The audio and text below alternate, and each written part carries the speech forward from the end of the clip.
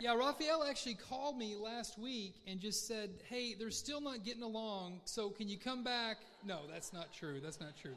The plan was all along to come back for a second time. It is great to be back again. Thank you so much for this incredible warm welcome. As I mentioned last time, this ministry means a lot to me. This is sort of the open arms to me and my family when we moved back to the United States from Russia, which is connected to another thank you because of all the sacrifice that this ministry has given.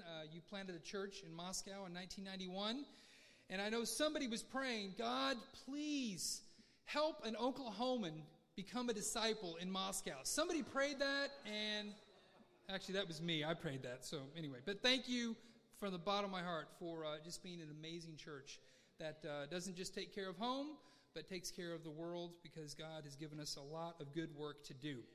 Part of that work is to get along, and if we're not doing that well, we're not going to do a lot of other things, right, for the people around us or even for our fellowship here. So I want to review just a couple of things from last time. I know one concept that was a little jarring even for me when I was first getting familiar with this kind of material was the whole idea that safety is more important than love. And when you're a Christian, love is the big deal, right? God is love. We love because why? God loved us first, right? So it's all about love, and I think sometimes with that emphasis on love, we can underestimate the value and the necessity of safety. And I want to show you just a quick moment in the Scriptures that I think really supports this idea that I believe Jesus came to establish that safety for us. Okay, you guys remember this story in Luke 5. Simon was having some trouble fishing. Remember what Jesus told him? He said, put your nets on the other side. And then what happened? They caught a bunch of fish. Okay. So when Simon Peter saw this, he fell at Jesus' knees and said, so when Simon realized, Jesus, you are who you say you are, Simon's response was, go away from me, Lord. I am a sinful man. Interesting, right? Simon realizes Jesus is the Son of God. Jesus is the Messiah, but his response is, oh, wait a minute. I'm a sinner, therefore I'm in trouble. Things can't be good now that who I am and who you are, this can't be a good thing. For he and all his companions were astonished at the catch of fish they had taken, and so were James and John, the sons of Zebedee, Simon's partners. But look how Jesus responds. Jesus said to Simon, I love you. Simon, seriously, you're a great guy. I love you so much, and I came here to tell you how much God loves you. Jesus responds, hold on. Don't be afraid. Let me get you safe first. This is Luke 5. We're still early on in the ministry. Let me establish safety first. You don't need to be afraid. You're a sinner, yes, but you don't need to be afraid. Then he gives the mission. From now on, you will fish for people. Wow. Not only is it safe, I believe in you. I've got a purpose for you, a calling for you. So how do they respond? They pulled their boats up on shore, left everything, and followed him. And I believe they responded that way because they suddenly felt with this man, it's safe. In fact, if we're attached to anything for our safety, like our work or our relationships, if that is our source of safety, this guy is so safe, I don't need these other things to attach to. I don't need these other things to define me, because with him it's so safe. This is really important, because I think when we underestimate safety, we don't go for safety. We don't think about safety. We don't create safety. And if we're going to save the world, guess what? When we reach out to people, we got to learn, how do we do it in such a way where they feel safe? Right? So this stuff that we're talking about, yes, I want us to get along better, and I want us to, have good resolution among us, but this also is tied to our mission. It's tied to our purpose as fishermen of men. Okay? The other thing we talked about was the 4 blessings. We talked about all these benefits from this gift that God gave us called breathing. Did anyone experiment in the last couple of weeks with breathing? Anybody? Anybody? All right. So here's the thing. I want to challenge everybody. Why did we come to midweek? I want to encourage you, anytime you go to midweek, I want to encourage you to have a safe mindset. And with safety, guess what comes with that? Curiosity. When you go to midweek, or you go to church, or you go into a conversation with curiosity, the chances of you learning and growing goes significantly up. But if you come to midweek with suspicion or reservations, you're going to hear things, but you will not be transformed. We have this strange phenomenon, I think it's American culture. We believe that information transforms us. And that is not true. Information's really good. Jesus even came to give us the information. However, listening to it does not transform you. So whatever you hear at a midweek, make sure that you walk away with curiosity. What did I learn? How can I put that into practice? Let me have another experiment in my relationship with God, or another experiment in how I engage another brother or another sister, or how I engage the mission. Make certain that you don't walk out of here just hearing. Make sure we're fired up to listen and then try something different. Okay? So now that I've made all of us uncomfortable, let's do it right now. Put our hands on our stomach, and we're going to access that, what's it called again, the nerve? Vagus nerve, baby. There we go. Somebody was listening. That's great. Okay, so vagus nerve. We're going to take slow breaths. Count to 4. Breathe from your tummy, not your chest, because you do this all day long. The only time you breathe here is when you make a decision. So let's make a decision right now. Let's breathe. You ready? Get set, go. Breathe. Inhale. 2, 3, 4. Hold. 2, 3. Just kidding. 4. Exhale. 2, 3, 4. Hold. 2, 3, 4. Doing that, turning it into a prayer. I had a brother text me literally this morning with his own breath prayer. This whole thing that he's come up with of things he says about God, things he says about himself while he does this breath prayer thing before he has his quiet time. I'm telling you guys, this temple is not a problem. This temple is a gift. It's a tool. It's an instrument. And if we use it, we will learn some things about ourselves and about God and about people that will blow our minds. But we got to be curious about this thing. All right? Okay. I won't go over all those benefits. Now, let me tell you one thing why I talk a lot about psychology. It comes from Romans 8, verse 6. The mind governed by the flesh is death. But the mind governed by the Spirit is life and peace. Does anyone want to guess where healthy psychology came from? Somebody yelled it out. That's right. It's called the Bible, right? The best psychology you'll ever find, you'll find it in Scriptures. And if there's any good psychology out there in a textbook or with a therapist, if it works and it helps you, I guarantee you there's some roots in there tied to Scripture. Okay, so please, don't have this dichotomy like, oh, well, I'm either in this world or I'm in the Christian world. No, hold on. God is the creator of many things. And His truth, I believe He's quite generous with. He'll even let atheists figure some things out. Because guess what? God loves atheists. Did you know that? He made them. I mean, come on, So he loves them. So that's why he wants truth to slip in any which way. And if it's through psychology, it helps him a little bit, great.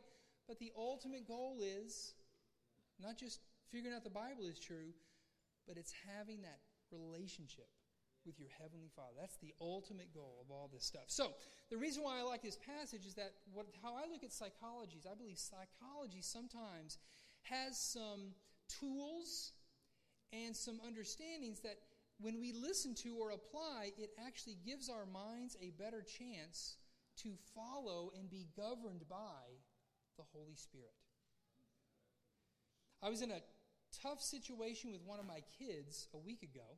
I have a 18-year-old and a 21-year-old. And there was an issue with one of them that I just knew I do not know how to talk to this child. I'm trying not to reveal who it was. Okay, so I don't know how to talk to this child and yet have life and peace. Because honestly, I'm frustrated. I'm like really puzzled why you did that. And I really want to understand why you did that. Actually, I don't even want to understand. I just want to tell you how bad it was and how dumb it was. So David's mind, all on its own, could go 1,000 places that could lead to death. Death of the closeness. Death to the safety I have with my kids. So the tool that I'm going to be introducing to you tonight, I actually used a week ago with one of my kids because I realized I need help. I need a little bit of help to make sure that I navigate this conversation with the Spirit governing my mind rather than David navigating and governing his mind. Who here loves to govern their own minds? You guys, if you're not holding your hands, you're just not honest. Okay, here we go. All right, so here's a good truth. Conflicts are growth trying to happen. This is a really beautiful thing to start believing because guess what? Conflicts are always going to be around. However, there are some biblical principles that you can apply so that you aren't intimidated by conflict. You're not shut down by conflict. In fact, you might even be a little fired up about conflict because guess what?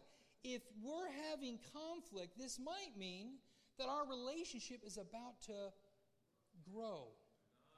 Well, I actually might learn something through this conflict. In fact, we both might learn and grow through this conflict. But I don't know about you, but my experience, and I had a lot of experience growing up, this idea was the last thing I would have ever believed about conflict. Conflict is loud. Conflict never gets resolved. Conflict ultimately ends to the end of a relationship. It ended in divorce. You see what I'm saying? We have all these bad experiences with conflict, and the enemy tries to convince you. If you've got conflict, you're going to lose. And if you're going to lose, you're either going to blow up or shut down. And now we're all on hold.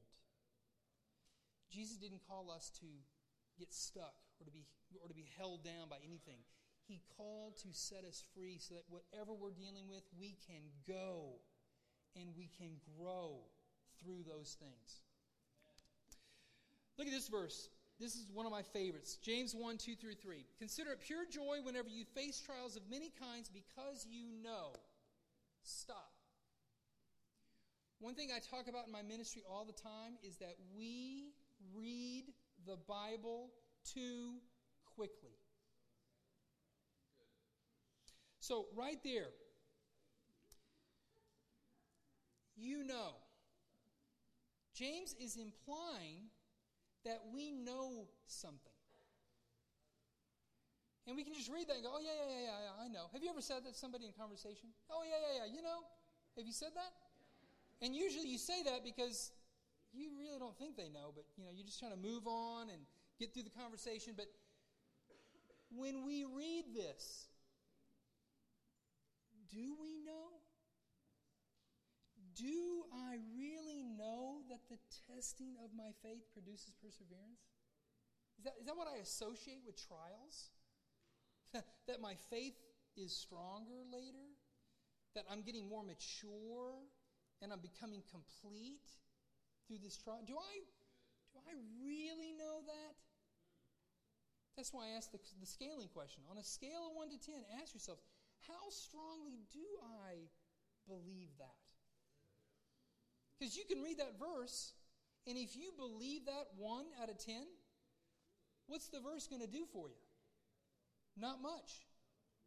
So this is why we've got to go to God. We've got to allow the Holy Spirit to govern our minds so we can acknowledge, hey, God, you know what? I really don't believe that right now. Or I'm at a 1. Help me get to a 5. Maybe I need to talk to somebody in my life who's been through some trials like mine, and I can listen to them and consider some of their wisdom, and maybe my faith can go up a little bit more, right? But here's the thing. We do not want the enemy to convince any of us that we can't face trials with pure joy. We can. We can. Okay, but first let's clarify this. I lived overseas for many, many years, and probably one of the biggest critiques of Americans is we're happy. We're just always happy. And when we're not really happy, we just pretend to be happy. And then if I can't pretend to be happy, I start eating food or using substances so that I can feel happy. I mean, we just love happy. It's exhausting. It's fake. God didn't make us to be happy all the time. But let's distinguish happiness from joy. Because I don't think James is playing a bad joke. Right? But for some reason, he says, when you're facing trials, consider it what? Pure joy. Not pure happy, pure joy. So let me help you with a good definition. Happiness requires a positive perspective on one's circumstance. Joy does not. Yike. That's easier read than done, okay? But think about that.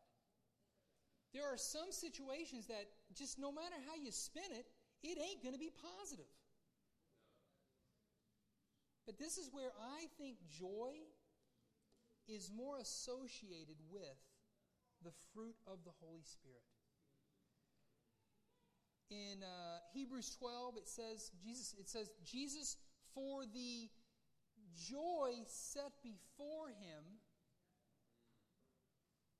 What was he doing in that circumstance? Oh, he was being crucified. Enduring the cross, he considered the joy before him. So the point is, even in horrific circumstances, God always allows us a way to think and process things in such a way that we can have peace. But guys, we live in a society, I believe we don't value peace at all.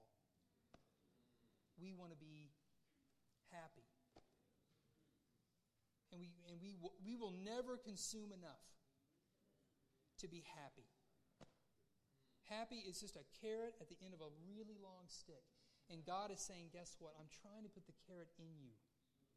I'm trying to put joy in you so that no matter what trial you're facing, you know that you're growing, that I'm fathering you, that I'm loving you, that I'm trying to move you toward something or a way of being that you've never been before. That's inspiring. I want that kind of parenting. And most of us didn't get that kind of parenting growing up. That's why we have so many issues with God, because we just keep comparing. But God is a perfect Father. He fathers perfectly. Not just on good days. He's a perfect Father every day, in every trial that we face. All right? All right, frustrations. Okay. I'm not frustrated by that. That's okay. All right, frustrations are poorly expressed needs.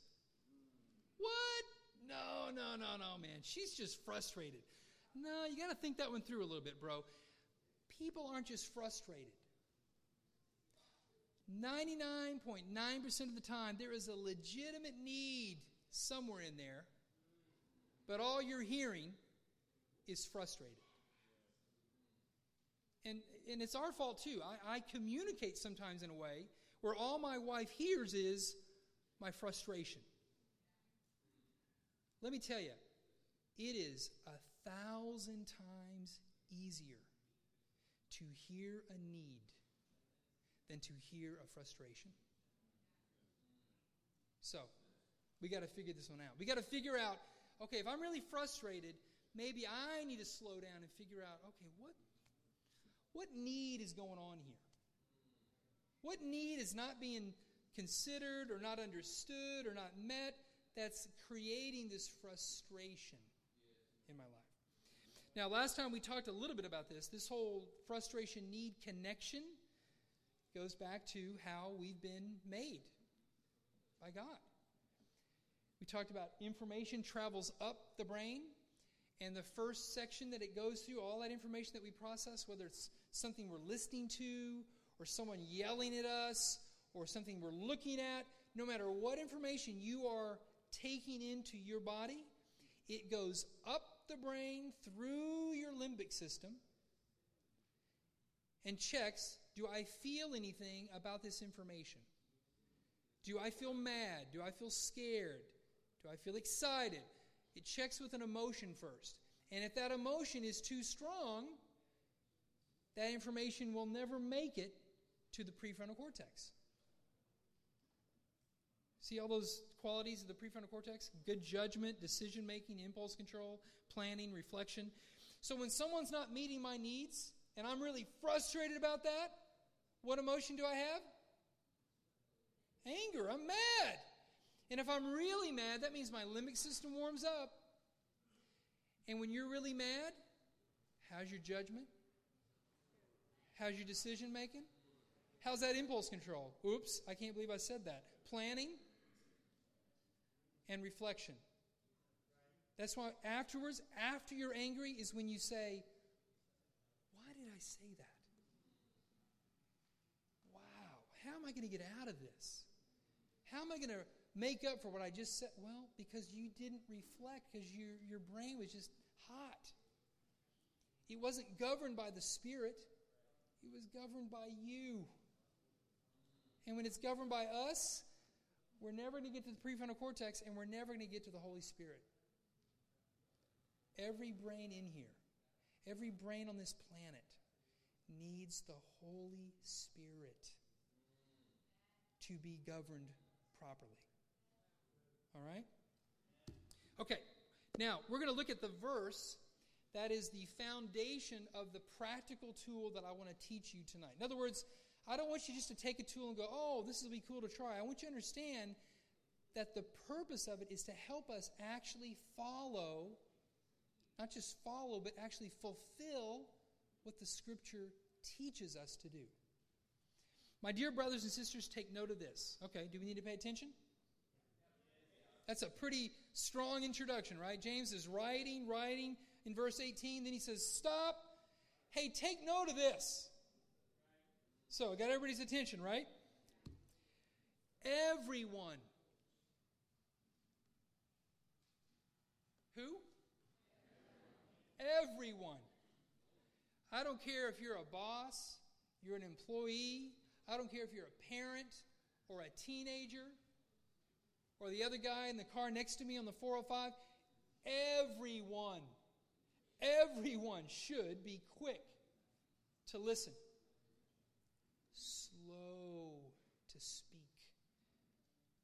And I don't know why very is not there, but anyway, and slow to become angry. Because human anger does not produce the righteousness that God desires. See, I think he warns specifically about anger because he knows when we have conflict, most of us go to anger. We might be scared, but we go to anger. We might be anxious, but we go and we express anger. And he's trying to say, he's not saying anger is sin. He's just saying, make sure you take care of it so that it doesn't lead you to sin. Okay? We have to read these things carefully. Sometimes you read these things and you go, oh, now I'm justified. I can suppress my anger. You will not find a scripture in the Bible that says suppress your anger. In fact, Psalm 4, verse 4, which is the original reference to in your sin, do not anger, the next line says, lie in your bed and listen to your heart. What? It says, in your anger, lie down, get safe, and then rethink about that a little bit. I mean, the Bible's telling us, take your anger seriously. Because if you don't, your anger will take you seriously. Does that make sense? This is the nature of the beast. All right, so here is the practical that we're going to talk about tonight. This is called the dialogue, okay? And this was originated by some psychologist probably about 30 years ago. His name's Harville Hendricks. Really cool guy. He was a minister for many years. Then he went back to school, became a psychologist. And I honestly think that his biblical background probably influenced a lot of what he learned and started developing in his field as a psychologist. But it's basically a very structured way to communicate. How many people love structure? Yeah, most of us don't like structure. Okay. Now, here's the thing. You got to choose. You got to choose. Which do you love more? Do you love structure or do you love conflict? You got to decide which one you love. All right? Now, if you love conflict, you can leave now. You don't need to listen to anything I'm going to tell you because you can just go on your merry way. But if you can consider structure, this exercise will help you when you have conflict to have a better fighting chance of the Holy Spirit governing your mind. And not only that, if that wasn't enough, the real winner is you'll be following James 1, verse 19. You'll be slower to speak and quicker to listen. All right? Now, let me ask that in a second. Okay, here we go. Before we begin, we have a fill-in here, right? Oh, yeah. First, make an appointment. First, make an appointment. I'm not saying make an appointment with a therapist. I'm saying you make an appointment with the person you want to resolve your conflict with, all right? Wow, sorry about that. Everyone's going like, is this guy trying to rake in some business? No. I'm not even going to give my phone number away tonight. That's off limits. Okay, so before you begin, you make an appointment. And why do we do that? Because guess what? When you're wanting to talk to somebody about an issue, you have no idea the level of safety that they do or do not feel in that moment. I mean, I've come home sometimes and I'm ready to roll. Hey, Cece, we need to talk about this. And I have no clue what my wife has been through the last 8 hours before I came home. So she might be tired. She might be down because of some horrible conversation she had an hour before. I don't know that. But by asking the other person, can I make an appointment to talk to you about this? You allow that other person to do a self-check. Am I good? You know what? I think we could do this appointment right now. This would be great. Let's talk. Or, you know what? Today's a bad day. Could we talk tomorrow maybe? Like in the afternoon at Starbucks? In other words, the person being asked has to evaluate themselves. Because remember, if you don't get safe, your brain's going to be in amygdala mode, and that conversation is not going to go well. It will not have a good result. Next, keep it brief and keep it safe. Keep it brief and keep it safe. So, if you say, honey, I would like to have a dialogue with you, and I would love to talk for the next 60 minutes. You just lost him, all right? It's done. It's over. Or he'll say, yeah, I can make that appointment in November, whatever. So keep it brief. Keep it brief, all right? And let's talk about wine. Well, look at this scale. I show this a lot with people that I'm working with, or even when I'm dealing with conflicts with people in church and stuff like that. I'll ask them, okay, this conflict that you're having, on a scale of 1 to 10, where is it? Now, if it's a 10, I have to say, I'm so sorry, but I can't help you. Because you can't talk about a conflict that's at a 10. And here's the secret. Don't tell anybody this, but this is the secret. The reason why people have conflicts at a 10 or a 9 or an 8, it's because earlier in the relationship, when things were great and wonderful and fantastic, you actually had conflicts at a 2, and you did nothing. Then you started having conflicts at a 4, and you started feeling a little uncomfortable, but you thought, you know what, I got through the 2s and the 3s without doing anything. I'm going to just keep doing nothing and hope this goes away. And guess what happened? The 4 became a 5. And then the 5 became a 6. And then at 8, it finally got your attention and said, oh my gosh, I need help. And to be honest with you, when we do relationships like that, I honestly think we are not obeying James 1, 2 through 4. It says, consider it pure joy when we what? When we face trials. Not when we delay them. Not when we minimize them. Not when we justify them and don't deal with them. When you face them. And this is one reason why I love this tool that I'm teaching you tonight, because I've taught this tool to, probably hundreds of people. But when people learn this, there's suddenly a confidence about conflict. And not a cocky, arrogant confidence, but like, you know what? Conflict is okay. Conflict can help me. I can grow through this. So bring it on. And it's a good thing. So, the scaling thing, I tell people emotions are a horrible master, but a great servant. Any emotion that you feel, whether it's mad, sad, or scared, if you feel that emotion above a 5, that means that emotion is now mastering you. It's in charge, not you. And honestly, I can't help a person if their emotions are above a 5. And that's when I just have to say, listen, I'm really sorry, but you're going to have to take some steps and take some personal responsibility to get your emotions down to a safer degree.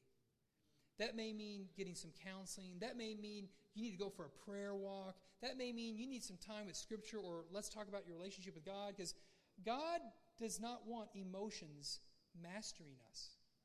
God created emotions to serve us. So that's why we've got to work with God to make sure that those emotions are a 5 or below. Okay? All right. So now, if it's safe, if it's a conflict lower than a 5, or the emotions are safe in that lower than 5 range, we can now have a dialogue. All right? Now, before we go any further, and I promise I want to get done by 8:30, please pick a partner right now. We're not just going to listen. We're going to do the dialogue right now. So pick somebody next to you, hopefully someone you like or that you get along with currently. If you don't like that person, just move to another seat, but don't tell them why. All right? Sorry.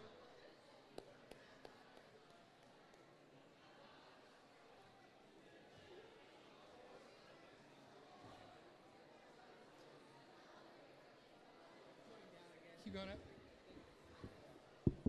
Oh, that's a good one. Good? Okay, perfect. Okay.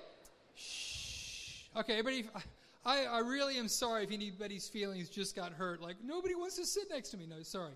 Okay. But here's the thing. The reason I want to do this is that I don't want you to hear me. I don't want you to hear me tonight. I want you to practice something different. Okay? Because, guys, you don't get good at things by not practicing them. You get really good at things by practicing them. And that applies to good things and bad things. If you practice avoiding conflict, I promise you will get excellent at avoiding conflict. All right? And I don't want that for any of us. Okay, so part one is mirroring, which establishes contact. Okay? So in this dialogue, one person is a sender and the other person is a receiver. Okay? So if I had a conflict with my wife and I need to talk to her about a conflict that I have with something we're working on or something we need to deal with, I would make the appointment and say, hey, honey, I need to make an appointment to talk to you about our scheduling for the weekend. Okay? And if I made that appointment, that means that I'm going to be the sender and she is going to be the receiver. And all the instructions on your handout tonight, this is for the receiver. Okay? Now, what I want you to do right now is I want everyone to decide who's going to be the sender. And if you're the sender, you need to think of something interesting about your day today. I don't care what it is. It could be, you got 3 green lights in a row on Colorado Boulevard, or, your boss said something nice to you, or anything. Just think of something simple, okay?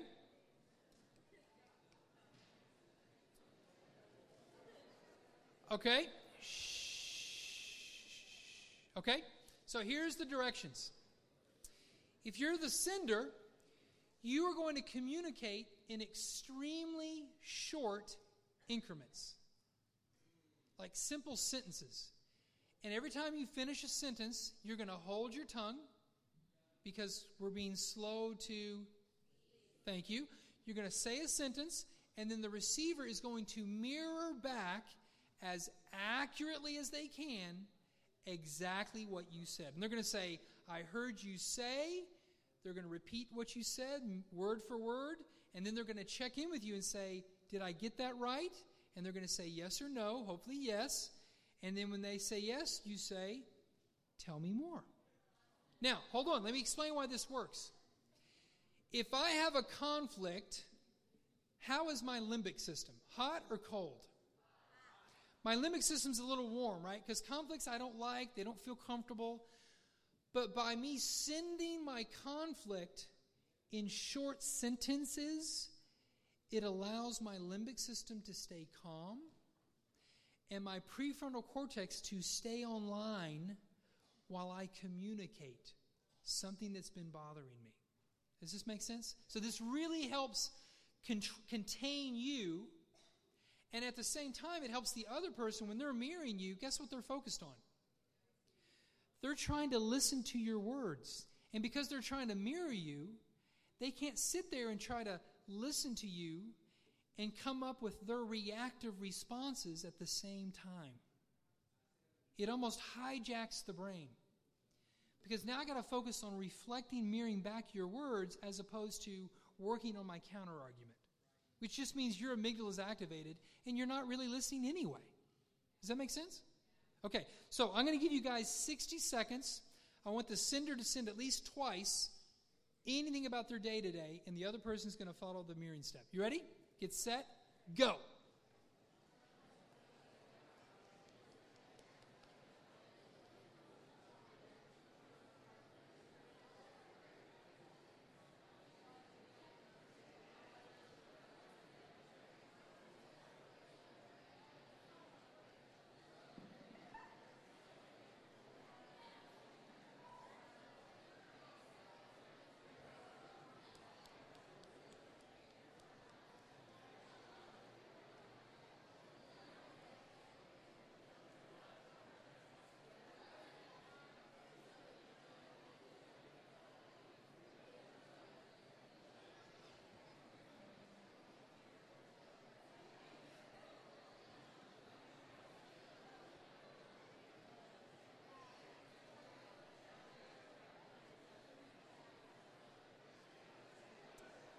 15 seconds.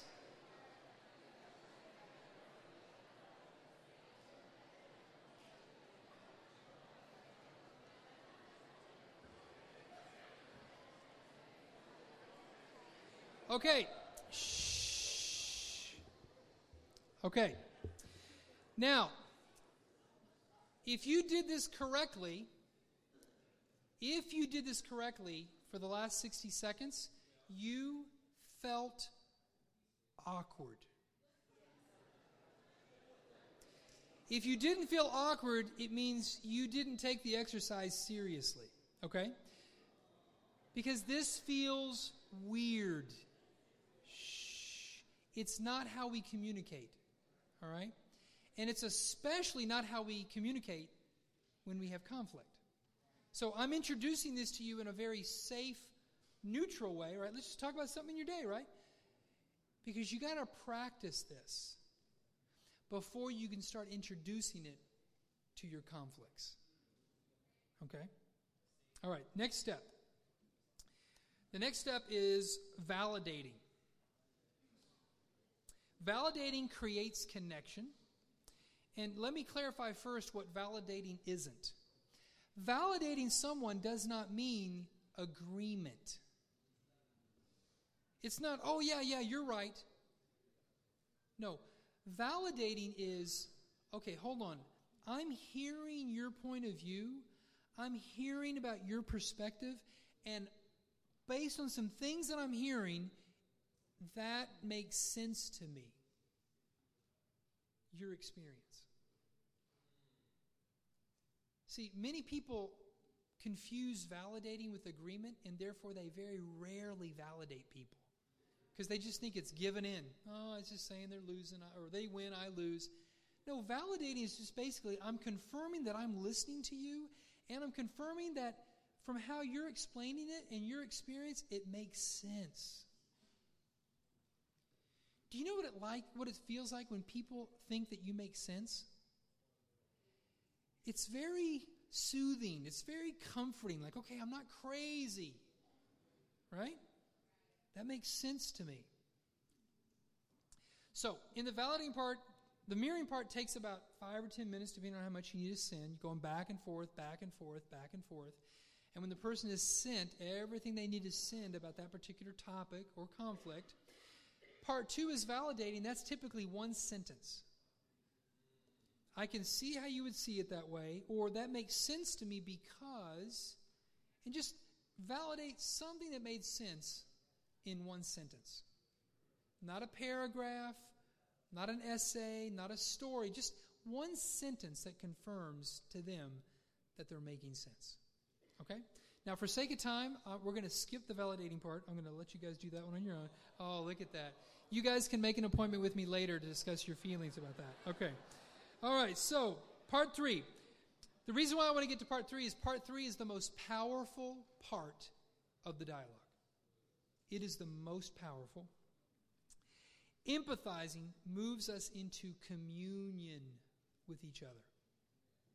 Empathizing is, I'm listening to you, I heard you, validating, hey, it makes sense to me, but then empathizing is, I understand how you feel in this situation. I'm in your shoes for a moment. Okay? And the way the empathizing part works is you basically guess 3 emotions, 3 different emotions that person may be feeling in terms of that conflict. Now, believe me, please listen to this part. Less is more. When you tell a person 3 emotion words that you think, and you're just guessing, you're thinking this is what it is. When you guess 3 words, and you don't go on and on and on explaining it, it allows their brain to activate and go, are they getting me? So what I heard you say, you must feel sad, disappointed, and hurt. Do you feel any of those feelings? Guys, even if you got 1 out of 3 right, the other person just feels like you're with them. You're not just hearing them, you're really listening to them. You're trying to be with them on their side of this conflict. It is a powerful moment. I cannot tell you the miracles that I've seen in church and outside of church using this tool. I used to work in an adolescent drug program, and I'm telling you, these kids and these parents just hate each other's guts. And I start trying to find some conflict that we could talk about, something simple. And they follow these instructions, and they hate structure, but they do it anyway. And for the first time, in some cases years, the parent actually gets their kid. Guys, I'm telling you, I think God has blessed us with many amazing things, but we can't just read Scripture. We have to find ways to implement, put into practice Scripture. This is one way to do it, okay? So you ask, you guess, you must have felt one of these 3 words. Then you ask them, did you feel any of those feelings? If any of the guesses are wrong, just tell them which ones are right. If 2 are wrong, then ask again, guess again, or ask them to tell you, what emotions did you feel about this conflict? And if they tell you new information, mirror it back. So what I heard you say is you actually felt alone, not hurt. Whatever the correction is. Okay? All right, moving on. Oh, okay, 8:30, sorry. All right, so the goal is to listen with empathy, not judgment. What does the Bible say? God loves mercy, right, over judgment. This is a form of giving mercy to a person. Hey, I don't maybe agree with how you're going through that conflict or what you even think about that conflict, but guess what? I'm going to be with you. I'm going to try to really get how you feel on your side of this issue. Now, the Bible says that the first to present his case always seems right. Okay? So just a word of caution. When you're talking about conflict, it usually means both people have a position on that conflict, correct? So what I tell people is, if one person sends their side of that conflict and the other person does all the receiving and follows all the instructions and empathizes with them and it's all great, if the other person wants to respond, the question is, are you safe? Because I've had couples do this where they sinned and the other person got through the exercise by the skin of their teeth and their fists are all clenched and they're like, okay, now let me sin. And I'm like, dude, are you serious? You are so dangerous right now. No way. So the point is, if you want to do a responding dialogue, guess what? You got to make an appointment. Okay, so can I make an appointment right now to respond to what you just said? And the other person can say, you know what? I don't feel safe right now. So you know what? I'm going to take an hour. You can go for a walk or do whatever you want to do, but I'll probably feel better when you're a little calmer. And then, yeah, I'd be happy to hear your dialogue. Does that make sense? So there's no such thing as retaliatory dialogue. The point is, we want to get to safety. We want to get to connection. Okay. Now, here's the bonus. Part 4 is moving forward. Moving forward. And this is particularly when it involves a relationship. So I do this all the time with couples, parents and their kids, or it could be a brother or sister in the church that maybe you've had some issues with.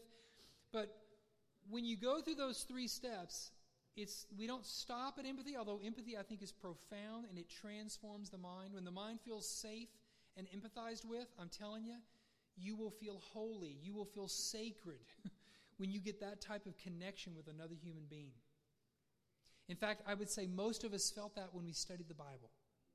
When you went through that sin list and the other person didn't freak out, you felt, wow, it's safe. I just talked about this stuff, and the other person didn't blow up, but they actually listened, and they loved me. That was a transformative moment in most of our lives. We need those moments all the time. Being understood, empathizing with each other. Okay, so now moving forward from conflict. I usually add this. And so you guess the 3 emotions, and then part 4 is a little different. You're guessing, that must have made you feel blank about our relationship. Okay? So that must have made you feel insecure about our relationship. Or it must have made you feel frustrated about our relationship. Whatever the emotion is, just guess what it is. Then check, did I get that right? And if they say yes, I'm sorry for making you feel insecure about our relationship or frustrated about our relationship. Get some humility out there. But then here's the clincher. What can I do to help you not feel insecure, frustrated about our relationship? So in other words, whatever that emotion is, you're now asking, what's the blueprint for me, for us, to win? Now, notice what I wrote here. Behavior request is what? A specific action or behavior. Now, most people are so tired following this structure for 5 minutes. At this point, they get really lazy. And they say something really Christian like, well, I just want you to be more respectful. Well, I want you to listen to me more. What does that mean? I mean, it sounds nice, but what does that mean? Because you're saying a nice word, but that person's idea of respectful may be completely different than what you're thinking about being respectful. And so both people nod their heads, they walk away, and they have no clue whether this worked or not. So now the reason I like this is because the person with the issue, this requires you to do some soul searching. You need to figure out what is your need in this situation. Don't just wait around being frustrated. Don't just tolerate the relationship. Come on, man. What do you really need in this relationship to not feel blank about the relationship?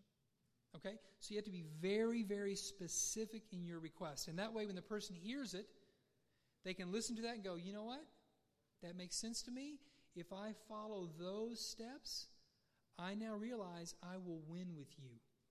And now we are repairing this relationship. Actually, our relationship might even be better now because of this conflict that we just had. One other suggestion is actually provide 2 or 3 options. People always love the freedom to choose. When I do this with kids, I'll often say, pick 3 options that you could live with. I tell this to the parents. Pick 3 options that you could live with so the kid gets to choose which of these they could implement and feel successful in the relationship. Okay? All right, here we go. Practice, practice, practice. Here's our takeaway. So, to practice, pick a positive topic and mirror each other. This is your homework before I come next time. And I'm going to call Raphael and ask, Raphael, are they doing it? Right? Okay, next, each partner gets a chance to sin. So try going both ways, but you're talking about something positive. Just follow the structure, but do it on a positive subject. Close each turn by validating, then empathizing with the sender. Oftentimes, I'll tell couples to do this on a positive thing every day at the end of the day. Like just to share something with your partner that was good that day and get that deposit, that connection with each other. I think this is a great idea for discipling relationships. Discipling sometimes can be so sin-focused, we don't pay attention to things that are going great and sharing good news with each other of how things are going well, right? Send that, let them mirror it back. See how it feels to get really connected with like that. And then number 4, later, practice on a low-scale conflict. If you're currently having a conflict with somebody, make sure it's a conflict that's below a 5. I encourage starting really low, like 2 or 3. Practice on something easy. And honestly, you'll be amazed at the transformation just in yourself going through this process, not to mention what it will do in the relationship. Okay. Thank you for listening tonight. You guys have been great. Thank you.